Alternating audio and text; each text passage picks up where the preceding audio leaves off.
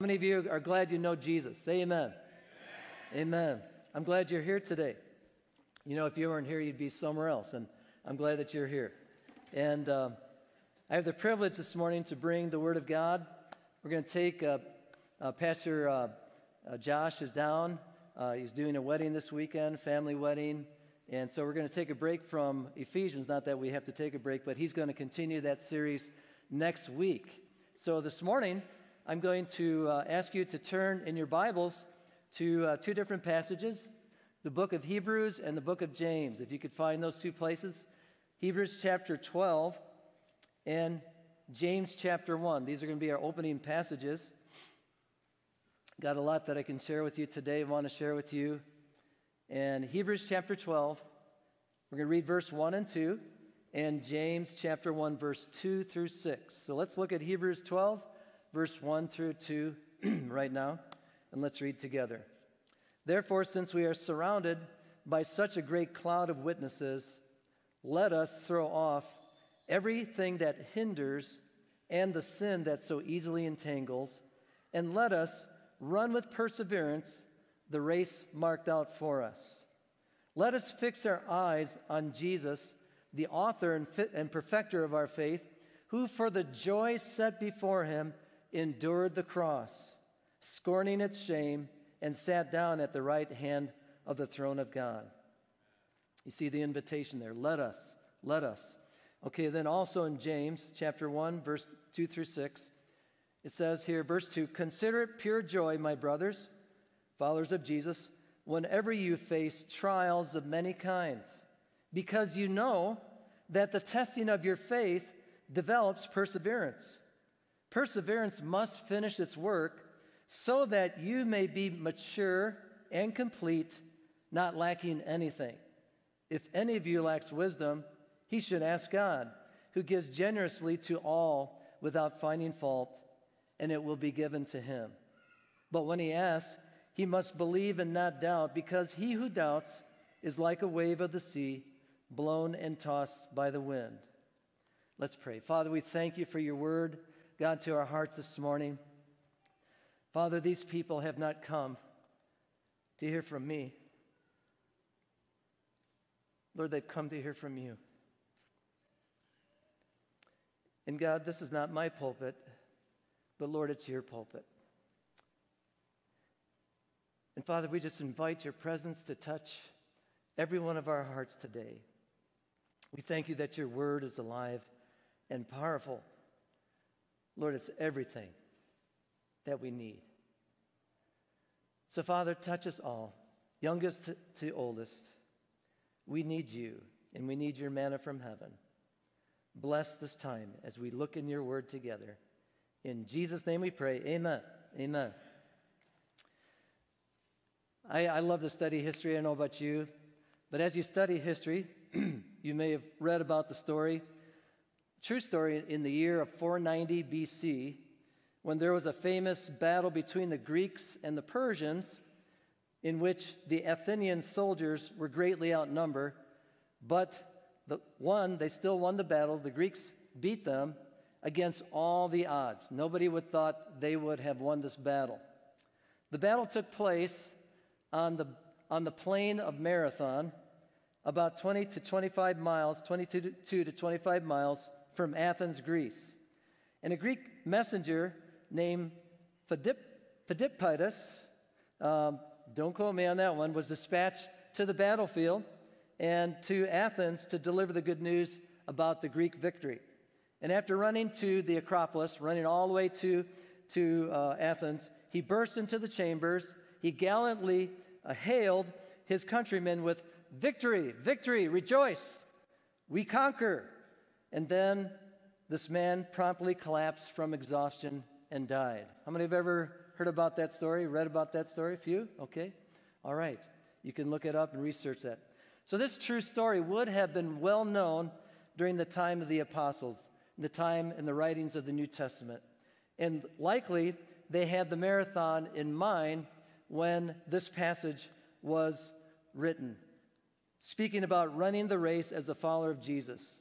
Even today, almost 2,500 years later, the marathon race is a big event. How many of you have ever run in a marathon? Anybody here? Raise your hands. One? Is that it? Just one? Okay. How many would like to run a marathon? Okay, there's more hands there. Okay, all right. Okay. And so there are a lot of marathons. I was looking on, researching it. They're all over the world, everywhere. And we know we have there's the Chicago Marathon, there's the Boston Marathon. There's a lot of different ones that are even today. But when training for the marathon, even the very best athletes, they know this. They know that it's impossible to sprint for 25 miles. You just can't do it. The title of this morning's message is, You Can't Sprint the Marathon. Why can't you sprint a marathon? Because it's an endurance race. It's not a speed race. The fact is, faithful perseverance is required for the long distance. And our text in Hebrews this morning strongly infers patience. We've got to have patience as we go along in our walk and our faith with Jesus Christ through our entire lifetime, this journey that we're on. It says, run with perseverance. Paul emphasizes this in 1 Corinthians chapter 9, verse 24 and 25. And when it says, do you not know that in a race all the runners run, but only one gets the prize? Run in such a way as to get the prize. Everyone who competes in the games goes into strict training. And then in James, as we've already read this morning, the text is even stronger. In James chapter 1, verse 2, we're not going to look at that again, but it says, the testing of your faith develops perseverance. The testing of your faith develops perseverance. Did you know that your faith is going to be tested? How many have ever witnessed or experienced your faith being tested? All right? Okay. These are things that we have to go through. The testing of your faith develops perseverance. So let me ask you this morning, how many of you desire to have spiritual growth with Jesus? You want spiritual growth in your life, okay? You want to grow, you want to mature, and of course our answer should be an overwhelming yes. Yes, I want to grow from spiritual infancy. You know, we become as babes in Christ. We're born again. It's a new life, a new way. And we want to grow on to maturity. We want to become strong, rooted, and established like Paul talks about in the book of Ephesians. We want to grow Christ-like in character. In everything that we think, in everything that we do, and everything that we say, we want to become more and more like Jesus. I don't want to become less like Jesus. I want to become more like him. If that's you this morning, I want you to repeat these words then. True spiritual character grows only through testing and trials. It's so true. I wish there was an easier way. The truth is, the everyday life of the follower of Christ, of Christian, is not on the mountaintop, is it? More of the days are down in the valleys. And Jesus said, in this world you will have trouble. In other words, followers of Jesus are not free from troubles. How many have ever experienced trouble since you've accepted Christ as your Lord and Savior? Okay, you experienced them before, Sam, but now the difference is this. You have Christ to bring you through the troubles. You have the Christ to help you through those. That's the great thing. And Watchman Nee, he's a great man of God. He wrote a book, Sit, Walk, Stand. He said this one time. He says, we the Christian, cannot learn anything about God except through adversity. Folks, it is when we take God through our problems, whether they're long problems or short ones, that's when spiritual growth really occurs. And faithful perseverance is required of all who desire to be spiritual victors. You have to persevere. I have to. Here's the question. How do trials come our way? How do they come our way? And they all happen, don't they? What are some of the ways that they come to us? What does the Bible say about that? Generally speaking, trials come through the daily events of life, and which can bring frustration and confusion. You're wondering, why am I going through this? Why me? Why is this happening to me? Jesus said this in Matthew chapter 6 and verse 25 through 34. He said, therefore I tell you, do not worry about your life, what you will eat or drink, or about your body, what you will wear. Is not life more important than food, and the body more important than clothes? Look at the birds of the air. He uses this as an illustration. He gives two illustrations. Look at the birds of the air. They do not sow or reap or store away in barns, and yet your heavenly Father feeds them. Are you not much more valuable than they? Remember that phrase. You are more valuable than anything else on this planet. You are more valuable. Who of you, by worrying, can add a single hour to his life? And why do you worry about clothes? See how the lilies of the field grow? They do not labor or spin. Yet I tell you that not even Solomon, who is regarded as the richest man in the world ever to live, in all his splendor was dressed like one of these. If that is how God clothes the grass of the field, which is here today and tomorrow is thrown into the fire, will he not much more clothe you, O you of little faith? He's telling us we need to believe God no matter what comes our way. Verse 31, so do not worry, saying, what shall we eat or what shall we wear? For the pagans, meaning the non-believing people who don't know God, they run after all these things, and yet your heavenly Father knows that you need them. But, follower of Jesus, seek first his kingdom, his righteousness, and then all these things will be added unto you as well. Therefore, do not worry about tomorrow, Jesus says, for tomorrow will worry about itself. Each day has enough trouble of its own. So worrying. I heard somebody say this, worrying is unnecessary suffering. And we don't want to worry about things. God wants us to trust him, not to worry about tomorrow. Things that cause worry, that can be a source of trials. That's a source. How do trials come our way? Trials can come our way just by doing our duty of sharing Jesus with other people. We can go through a trial just for the sake of the gospel, just telling people the truth about Jesus. And in other words, just sharing the good news to those who are spiritually lost.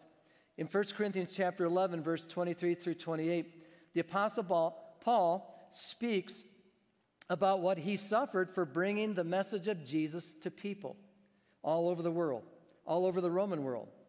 And this is what he says. This is what he experienced by telling people about Jesus. Are they servants of Christ? Verse 23 of 1 Corinthians chapter 11. He says, I'm out of my mind to talk like this. He says he's defending his apostleship. He says, I am more.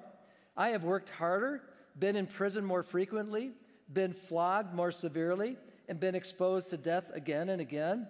5 times I received from the Jews the 40 lashes minus 1. That's a scourging on his back. 3 times I was beaten with rods. Once I was stoned. That's not with drugs, but with rocks. Okay. 3 times I was shipwrecked. Okay. I spent a night and a day in the open sea. And I've been constantly on the move. I've been in danger from rivers, okay, as he goes about and traveling, in danger from bandits, in danger from my own countrymen, in danger from the Gentiles. He was Jewish. Everybody else is not Jewish, is a Gentile. In danger in the city, in danger in the country, in danger at sea, and in danger from false brothers. I have labored and toiled and have often gone without sleep. I have known hunger and thirst and have often gone without food. I have been cold and naked. Besides everything else, I face the daily pressure of my concern for all the churches. So we see from this passage that trials can come simply from our obedience to bring the message of Jesus Christ to others. This passage is here not to discourage us from sharing our faith, but to help us understand that trials accompany our joyful obedience of telling about Jesus to other people. And Paul suffered trials simply by doing the will of God. Are you tracking with this? Are you seeing this? Okay. Did Jesus ever suffer from doing the will of God? He did. Okay. And Jesus said, no servant is greater than his master. So we can experience not only the power of his resurrection, but we can experience the fellowship of his sufferings. We learn and we grow when we go through the things that Jesus did. Jesus called us to carry our cross and to follow him. You know, trials come. How do trials come our way? Here's another way, through the discipline of the Lord. Did you know the Lord disciplines you? The Lord disciplines me. In Hebrews chapter 12, verse 5 through 11, it says, "And have you not forgotten that word of encouragement that addresses you as sons? My son, do not make light of the Lord's discipline, and do not lose heart when he rebukes you. Because the Lord disciplines those he loves, and he punishes everyone he accepts as a son. Endure hardship as discipline. God is treating you as sons. For what son is not disciplined by his father? If you are not disciplined, and everyone undergoes discipline, then you are illegitimate children and not true sons." So in a Christian home, a mother and father, if they truly love their son and daughter, will give them healthy boundaries. All the 10 commandments that God gives to us are enforced today. Honor your father and mother. Do not kill. All the things are loving boundaries to protect us from hurting ourselves, our relationship with God, and our relationship with others. My mom and dad would never allow me as a little boy to run out on 120 because they loved me. And they would discipline me when I tried to do that because I would try to do that. I remember running out in front of cars and then getting yelled at. And they did that because they loved me, okay? So they did the very best they can. But our Lord is the perfect discipliner. And he will discipline you because he loves you, because you are a legitimate child of God and you love Jesus. What's another way that trials come to the follower of Jesus? They come just because. Just because you are a child of God, undeserved trials will come your way. And to the follower of Jesus, Peter says in 1 Peter chapter 2, verse 19, it says, "For it is commendable if a man or woman bears up under the pain of unjust suffering because he or she is conscious of God." He's a follower of God. Just because you're a follower of Jesus, you will experience undeserved trials. I'll give you an example. Do you want to live a Christ-like life in the world? Do you want people to see Jesus in you and living a godly life before others? If you do, that is good because that is God's will. Some will be attracted to Christ because you're living and walking in a godly way, but some will not like it. Some will not like it. And I've had rejection from loved ones and people that I know just because I decided to follow Jesus and change my life. Anybody can relate to that? Okay? That's part of carrying the cross and following Jesus Christ. Jesus loves us, and he gave his all for us, and he just wants to prepare us, and he's preparing us for heaven. Paul writes this in 2 Timothy chapter 3 in verse 12. It says, "In fact," now here's a promise in the Bible, "In fact, everyone who wants to live a godly life in Christ Jesus will be persecuted." Will be persecuted. So if you want to live like Jesus does in 2022 and walk, and you're a new creation in Christ, you will experience that. You'll experience that to some degree. And we know that is because Jesus said so. So folks, faithful perseverance is needed for the long distance. It's needed. In the long haul of life, you cannot sprint the marathon. True spiritual character grows only through testing and trials. So this morning, I want to make some observations, getting out of my intro now into my points, about this marathon race that every Christian must run in obedience to his will. This is true. Not everyone who runs a marathon always feels like continuing on. They're tempted to give up. But we must continue to run in the obedience of doing God's will. And folks, this is what will bring the spiritual victory in our lives that God intends for every one of us who claim Jesus as our Savior and Lord. Let's look at observation number 1. Trials are inevitable. They're inevitable. That's the reality of it. This is such a simple statement. However, if we understand this, it will guard our hearts to help us, to keep us from giving up. Okay, I'm not going to ask for a show of hands, but there may be some of you who say, Pastor Joe, there's times in my walk I've just felt like giving up. I've gotten depression. I've got into this. I looked at things, and I can't, there's just times where I've struggled. Trials are inevitable because the entire creation, that everything is under a curse. That's what the Bible says. Whose curse? The entire creation is under God's curse. Why? Why is it under a curse? Because of sin. Because of sin. Man's sin has brought about God's curse upon all creation. That's what the Bible says. And Adam and Eve were the first to sin. He gave them free will. They chose to disobey the loving God who created them. And this brought upon the human race a curse that will remain to the end of the age until Jesus comes to this earth to make all wrongs right, because God is the righteous judge. Look at this. In Romans chapter 8, verse 22, it says this: "We know that the whole creation has been groaning as in pains of childbirth right up to the present time." What are we groaning over? We're groaning over the curse. I have a garden, and part of the curse is in that garden. You know what it is? Weeds, okay? I don't have to tend the weeds. I have to tend the garden itself, because the weeds, they grow naturally. You know, in heaven, there aren't any weeds. You know, there's no curse there, okay? But the whole creation is experiencing this. The sins of mankind have brought to mankind pain, troubles, sorrows, turmoil upon all creation. Trials are inevitable because of the depravity of man and the consequences of sin. Depravity simply means a degenerating of morals, increasing corruption, wickedness, a moral bankruptcy from our hearts. What does our society look like? What do we look like when we push God out of our life, when we live a life of sin and wickedness apart from the way the Lord created us, and He's created us with a free will to choose Him or not to walk with Him? What does that look like? It can look really ugly. It can look really ugly.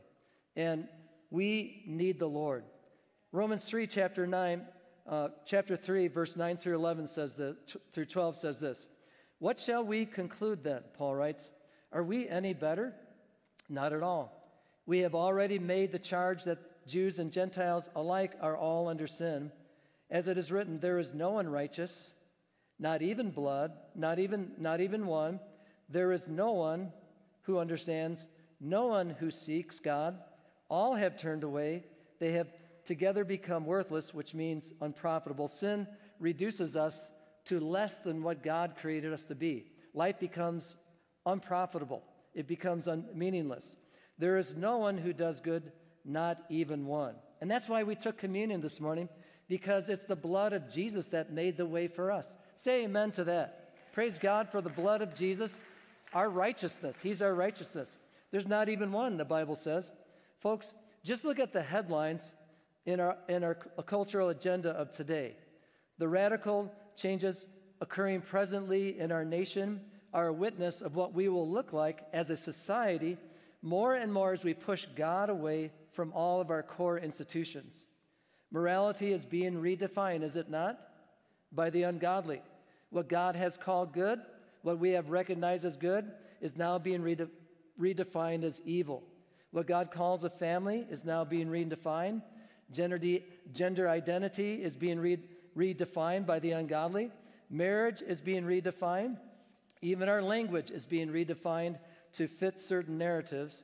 Our nation is being divided by ideologies and agendas, and we find ourselves as a body of Christians in a great clash between biblical values and the standards set forth in the Scriptures and the culture. The fighting overseas, tragic accidents, human tragedies that occur on a day-to-day basis somewhere in this world all give evidence of man's fallen nature. Man has turned away from God.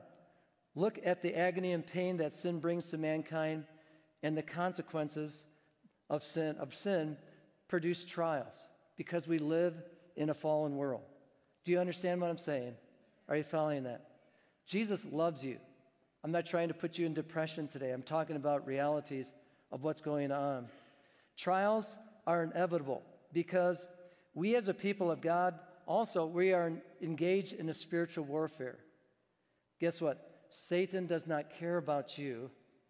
He is continually poised to ruin your faith as Jesus followers, but he can only do what you give him authority to do, because greater is he that is in us than he that is in the world. And who is he that's in us? The Holy Spirit of Jesus is in us. And Satan cannot touch you. We have power over sin. We have authority given to us by God.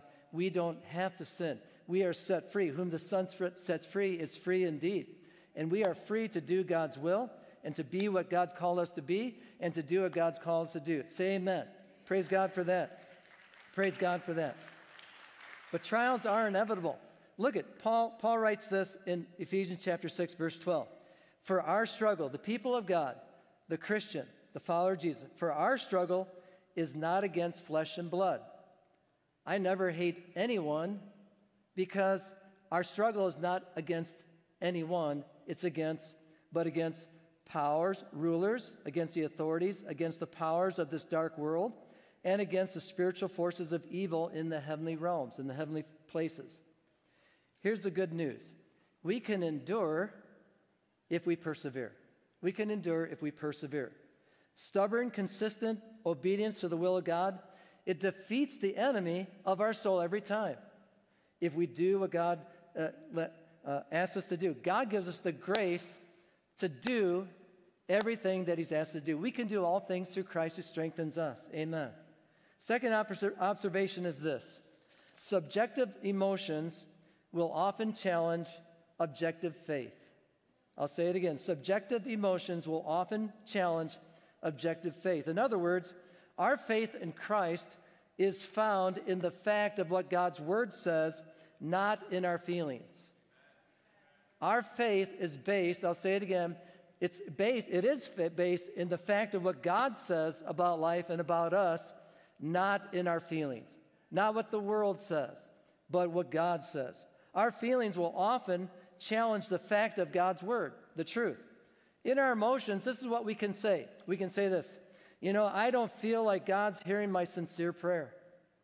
However, but we know at the same time from God's word, the fact that God does indeed hear every sincere prayer that we offer to him, and it's offered to him in faith. We can say this, I don't feel God's presence today. I don't even think he cares for me. We can say that as a born-again Christian. We can feel that sometimes. But God's word factually tells us that he does see us. It says, Jesus will never forsake the righteous. He'll never leave you or forsake you. Whenever we go through trials, we can potentially experience the tension between our faith and our emotion. And our feelings can challenge what God's truth declares in his word in the Bible. Let's look at a few examples in the Bible of people that have experienced this. Look at Elijah, the great prophet Elijah in the Old Testament.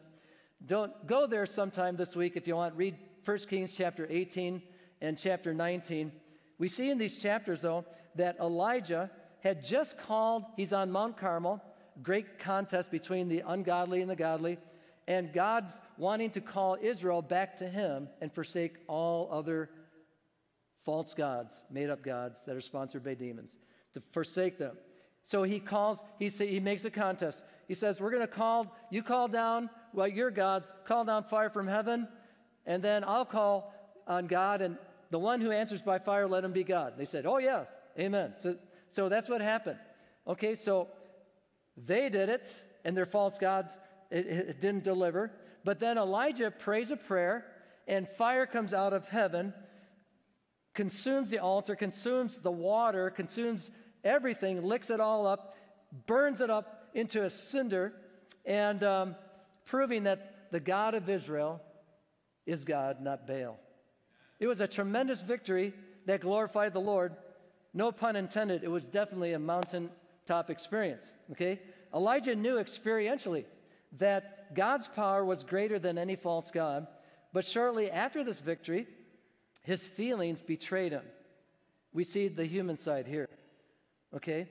And he said, he wanted to die. He wanted to die. He had a threat from Jezebel. We can't get into it, but read that. Another example would be Job. Job went through tremendous trials. He served the Lord with his whole heart, mind, and soul. He did.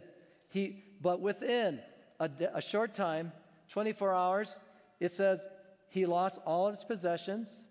He lost his sons and daughters. All of them died. He lost his health.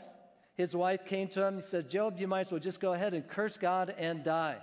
And there he is. He's laying in in a heap. He's scraping boils with broken pottery, the pus in his boils, and his wife comes and says, just curse God and die. And he was a great man of faith.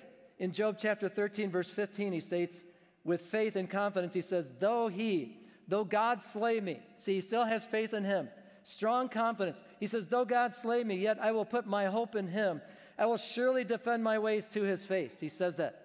But look at earlier in Job chapter 3 and verse 3. Contrast that with this. He says this about him. He says, may the day of my birth perish, and the night it was said a boy was born. Do you see the contrast here? Do you see the contrast? But look at the good counsel of what the good counsel of the Holy Spirit says to us when Paul writes this in Philippians chapter 4 and verse 11. He says, I'm not saying this because I am in need. He says, for I have learned to be content whatever the circumstances. I have learned to be content whatever the circumstances. Think about this. Literally, he is saying this. Paul went through all those things we read about. He says, I have learned to be content whatever I go through. I've learned to be independent and self-sufficient from my circumstances. He's saying, I will walk by faith not by sight. I'm not going to walk by my feelings. I'm going to walk by faith. I'm not going to walk by my emotions because they do not always accompany my faith in what God's word says. When Paul was unjustly put in prison just for telling people about Jesus, he said, God will see me through. It was a statement of faith. When Paul was shipwrecked while doing God's will, he said by faith, I know that my God is with me. When Paul was having his back torn open with a scourge, a whip, he determined, he says, I will sing and I will worship the Lord in this prison with my brother Silas, and we're going to give praises to him no matter what. Are you seeing this? He learned to be content in his circumstances. Imagine right now being a genuine follower of Jesus and you are living in the Ukraine. Think about that. You love Jesus. You've been going to Church on the Rock in the Ukraine, in Odessa, or whatever it is, and you just love the Lord and you've been growing in God, but say you're going through that. Do you think it would be easy? No. Does that make you any less than a loving, blood-bought, born-again Christian if you're in the Ukraine or in the United States? No. They're just as much a lover of Jesus. They are trusting the Lord too. Okay? If you lived in the Ukraine and this is happening right now, would you be tempted to fear at any point? Okay? I think so. I think so. Could your faith be challenged? Would you always have top confidence that God was with you? You might. But if you don't, God will give you all the grace you need. See, to learn to be content, to stand firm in your faith as you go through that experience. That's what I want you to see this morning. Folks, don't you think that it might be good for you to learn to be content and for me to be content as you and I face our present circumstances as well as our future circumstances? You know, it glorifies the Lord when we continue to trust him no matter what. Unconditional trust. We're going to trust him. What is ahead for you in your future? What is ahead for me in my future? What is ahead in our future? Are we really living in the last days as the Bible speaks? Are we seeing and witnessing in our nation perhaps signs of Christ's second coming? Is what we are seeing and what we are beginning to experience globally indeed signs or a precursor of the Great Tribulation spoken of in the Old New Testaments and by Jesus himself? Is there really going to be food scarcities, as some are saying? Are there going to be breakings in the supply lines? And are we going to face certain things that we've never faced before? Well, the Bible says eventually we are. Are we going to experience that? Is my loved one going to survive an illness that he or she might be going through right now? Am I going to be able to pay my bills with the inflations if it keeps going up and the cost of all the things that are going up? Could there be an event that could suddenly change my circumstances the way that I have known it my whole lifetime? Folks, we don't exactly know what biblical prophecies will be fulfilled or what we may experience in the future during our lifetime on this earth. But this is what we can determine right now. And you know what that is? As we run this race in life, we can resolve in our hearts that with a determined faith that I am going to stand firm on my Christian moral principles no matter what. We can determine now that I'm going to stand firm and continue to profess Christ before the non-believing, and I'm going to love their souls no matter how they react and how they respond. I'm going to just keep telling people about Jesus anyway. How about you? That's what I'm going to do. We can resolve that I'm going to raise my family for Jesus no matter what the world says a family should be. I'm going to do it for Christ. And like Paul, we're going to have to learn, whether we have much or whether we have little, to be content whatever the circumstances. We have to. My mother and father-in-law lost a lot of things in the market. They had to learn to be content. What would happen if we learn? We have to resolve to live by faith and not by our emotions. We have to. We have to. Many times you may not feel like continuing on in the race. But remember, your faith is found in the raw fact and strong belief of what God's word says, not your feelings. You cannot sprint a marathon. Faithful perseverance is required for the long distance. Observation number 3, true faith is focused on God and not dependent on results. True faith is focused on God and not dependent on results. Hey, are you like me? I like instant gratification, quick results. I want it right now.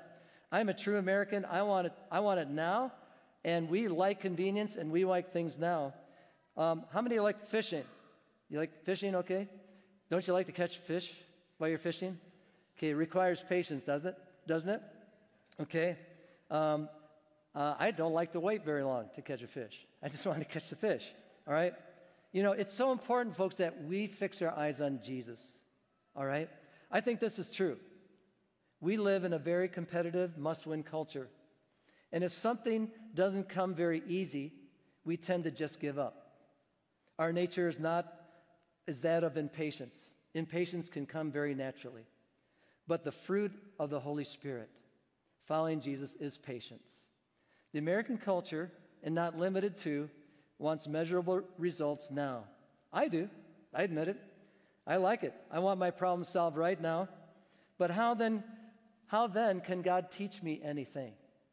If I had all my needs met instantly all the time, how could my faith in God be exercised or challenged?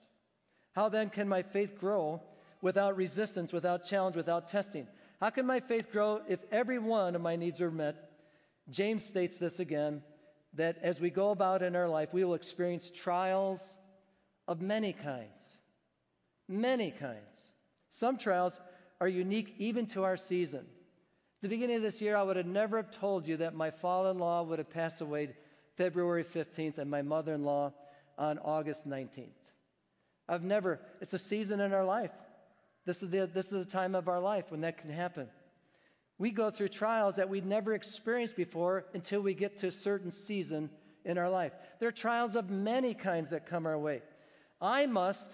We must learn to rest in God alone and trust Him and wait and listen and persevere, whatever the results.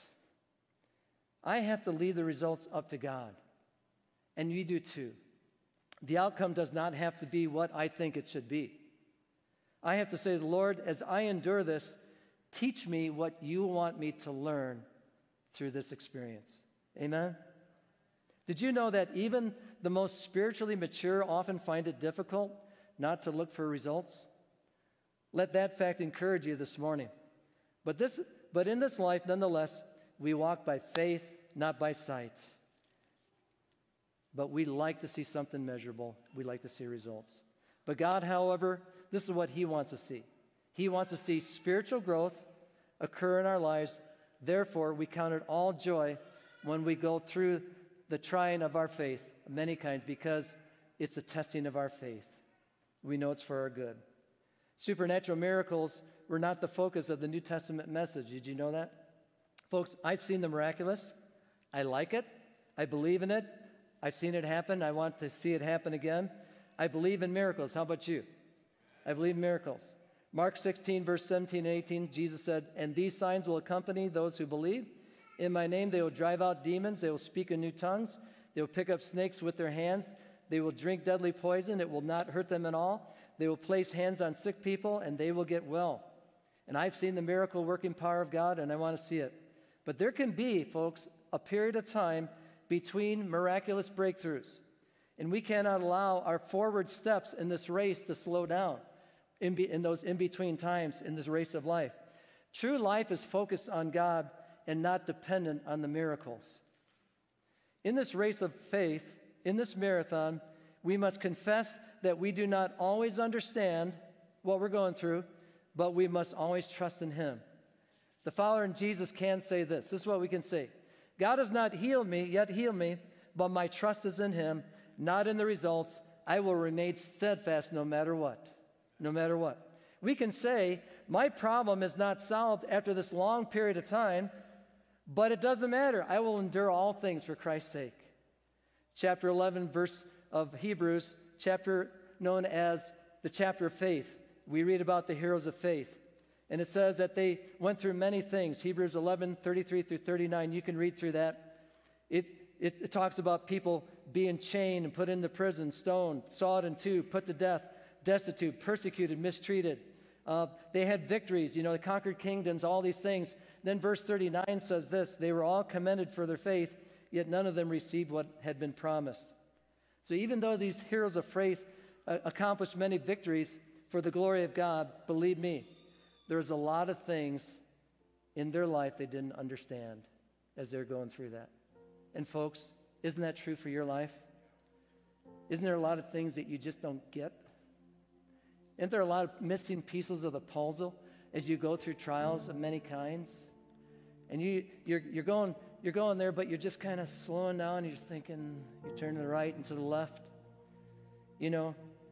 True faith is focused on God and not dependent on results. You can't sprint a marathon. Number 4, I'll go through these last 2 points very quickly. Perseverance and character are inseparable. Perseverance and character are inseparable. Our times are noted for high expectations, but our commitment is low. We're known for high expectations, but our commitment is low, and we're not willing to pay the price. In other words, we are not willing to see the high expectation come to fruition. Read the book of Nehemiah. In the Old Testament, it's a witness to a high commitment that led to great fruition. In obeying the will of God, Nehemiah left his comfortable position as cupbearer for the king, went to Jerusalem to rebuild the wall that had been torn down. Folks, it required high commitment. They had adversities. They had to persevere. It was a monumental task to rebuild the wall. It took great courage. Their lives were threatened. It took great faith commitment. God's miraculous hand to see it accomplished. All the odds were against them. But as they did their part, God did his part. And in 52 days, they completed the wall. It was nonstop work, high commitment, and character. It took. Pastor Brian Garfield and the founding people of Church on the Rock would have never seen people reached and a new body of believers started, or this facility and this church without high commitment. Believe me, there's a high price to pay. And all glory to God alone that this work has been established. Linda and I, we had the privilege of starting the church in Marengo in 1992. And to build a building with volunteer leadership, our character was indeed tested. Perseverance and character are inseparable. Once we started surveying, and I believe Bruce Smolinski is here this morning, he helped donate the survey. We worked over a year nonstop. Folks, we had no choice. And sometimes in life, you don't have a choice over your circumstances, and it's just exhausting. You're taking care of a loved one, and there's no break. You want to honor your father and your mother. You want to take care of a sick son or a daughter. That year when we built the facility in Marengo, I had 5 days off, only 5 days off that year. And in the midst of that time, I kept all my pastoral duties, a morning service, an evening service. I started a youth group, and I had Wednesday night meetings as well. And then I worked at a shop on the side, and I had to let that go. I'm not saying that to put a trophy on me. What I'm saying is that through that, there's times when you don't have a choice. You can't back out, and you're hemmed in, and you don't know what else to do.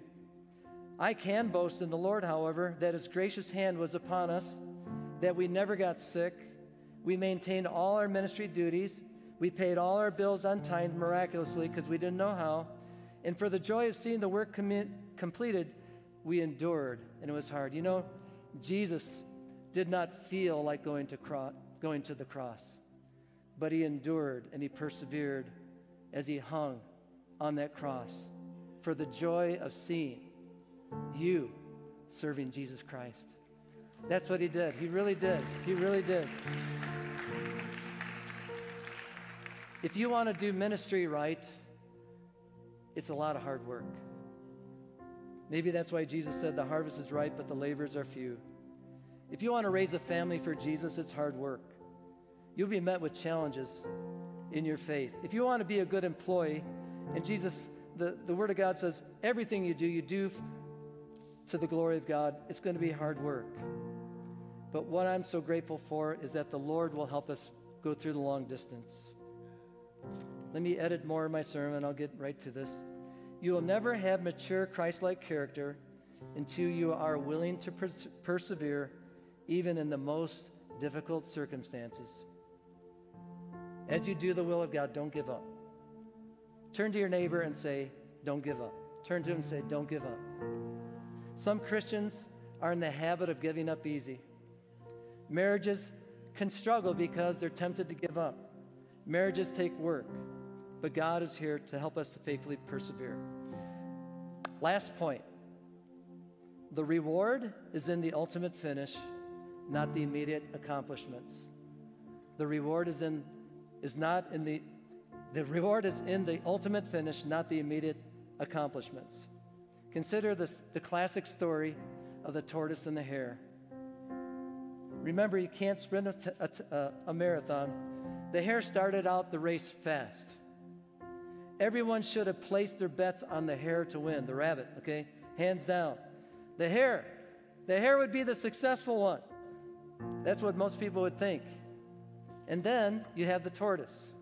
The tortoise who started out slow, all right? And from all appearance, man, this guy is sure to lose. But then something happened. The hare became overconfident, and he made some unwise choices. And he gave the edge away to the tortoise. The hare had all the talents, all the abilities, and he did not have the wisdom of the tortoise, who just hung in there and put his hand to the plow and endured and never gave up. And as you know, the tortoise won the race. You see, the reward, folks, is in the ultimate finish. We learned that human definitions of success do not necessarily meet God's approval. There are those in the world today who have tremendous talents and abilities. They have positions. They have titles. They have possessions. They have all the material things in the world, anything they want. They have popularity. And in this world, men would define their lives as successful because of their accomplishments. They are the people in the limelight. They are the ones who are constantly talked about. They might even be a big name in the kingdom of God. However, they do not necessarily meet God's approval. Many who start out well never finish. Paul kept pressing on, overcoming obstacles one after another. Philippians 3, chapter 3, and verse 12 through 14. Not that I've already attained all this or already have been made perfect, but I press on to take hold of that which Christ Jesus took hold of me. Brothers, I do not consider myself yet to have taken hold of it, but one thing I do, forgetting what's behind and straining toward what is ahead. I press on toward the goal to win the prize for which God has called me heavenward in Christ Jesus. Folks, it is not the one who has the quickest start out of the blocks, but it's the one who crosses the finish line who receives the eternal prize. We are saved. I was saved in August 1972, 18-year-old teenager. I was saved. We are saved when we come in repentance and genuine commitment to Christ. We are being saved as we continue and remain in Him, and we abide in Him, and we walk with Him, and He gives us grace to go on. And we will be saved when we cross that line, when we see Him face to face, and we receive the prize, the inheritance of our salvation. Today you may feel very insignificant in your walk for the Lord. Today you might be measuring with your eyes and thinking, so-and-so is doing so great for the Lord, but look at me. I'm struggling so much to do what God wants. Know this, that God is testing your faith. And as you endure, standing in your faith, you're going to cross that line. You're going to finish the race. Others may not finish, but the reward is in the ultimate finish, not the immediate accomplishments. Keep running. The finish line is in sight. You can't sprint a marathon. Every trial, every temptation, every struggle, folks, it's going to come to an end. It's going to be over someday. But in the meantime, Christ is growing true spiritual character in you. Praise God. Amen. Amen. Amen. I'd like us to bow our heads, close our eyes. Nobody looking around. I want you to close your eyes because I want you to think about you. I don't want you to be distracted. Do you want to join that race? Would you say this morning, Pastor Joe, I haven't entered that race. I haven't asked Jesus Christ into my heart to be my Lord and Savior. Whether you're here this morning or watching online, I want to give an invitation this morning for those who have not started that race. You know, in this world, you're going to have troubles, but you don't want to run it on your own. And God wants to help you through. Jesus Christ died for your sins, and He wants you to receive Him by faith through grace, His grace helping you to receive Him. This morning, let me ask you this question. If you were to die today, would you be ready to meet Jesus? Do you have a moment in your life where you said, I accepted Jesus Christ as my Savior and my Lord, and I turned away from what is wrong, and I'm following Him. I'm walking according to His will. If you can't say that this morning and you want to accept Christ as your Savior, Jesus died for you, and He made a way. All have sinned. There's no one righteous. No, not even one. And that's you this morning. You say, I want Jesus Christ as my Savior. Would you just raise your hand so I can see? Just raise your hand this morning.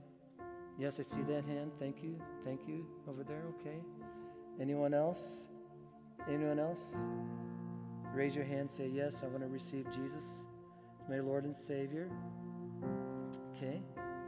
Anyone else? It's okay. All right. Anybody else that hasn't raised their hand? Okay.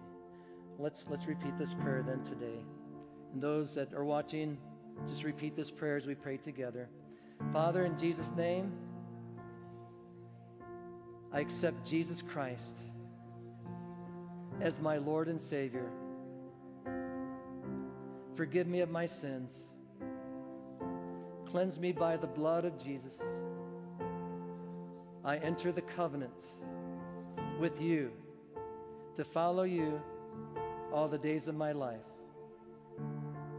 Help me to run this race and to finish well. Thank you, God. I know I'm saved and my sins are forgiven. In Jesus' name, amen. Father, thank you for those Lord, either online or here that have raised their hands, Lord, that they are a child of God. It is nothing that we deserve, but everything that you have done for us. And God, we just thank you and bless you. God, that, Lord, all the angels in heaven rejoice every time, Lord, a soul is saved. God, we give you thanks and praise. Bless, Lord, these who have accepted you to run the race, to become rooted and established in you with all perseverance. Father, we ask it in Jesus' name, in Jesus' name. And finally, in closing, and I am closing, if you are feeling faint and discouraged, I just want those who are part of the altar praying today to come to a place of prayer, or you could kneel at your chair, but we want to pray for you. Maybe you say, you know, I know all these things, Pastor Joe, but I'm just feeling like whatever it would be. And maybe you've been running on emotion. Maybe it looks as if you can't make it. Whatever it is, we are here to pray with you. Your need is important to us. So there are folks up front and even in the back. We'll pray with you, and we are here to pray with you. I know it's a holiday weekend, but it's worth seeking the Lord. Amen? It's worth pursuing God. Don't give up. Don't give up. Whatever your need is, come and let us pray with you. Hang here. We're going to keep an attitude of worship. We'll formally dismiss now, quietly go out and then talk in the lobby while we pray here. We want to do that this morning. Let's just close in prayer as we formally dismiss, but we begin to pray for those who want to remain and be prayed for. Father, we thank you. God, it's been good to be, Lord, in your house with your people today. God, it's good, Lord, to be in your presence. Lord, to hear your word. Lord, may we walk from this place, Lord, strengthened in you. God, we ask. And God, as we go to our mission field, help us to be the salt and light that you want us to be in Jesus' name. Amen, amen, amen. God bless. God bless. Thank you for coming. Praise the Lord. Yes, thank you, Jesus. Amen.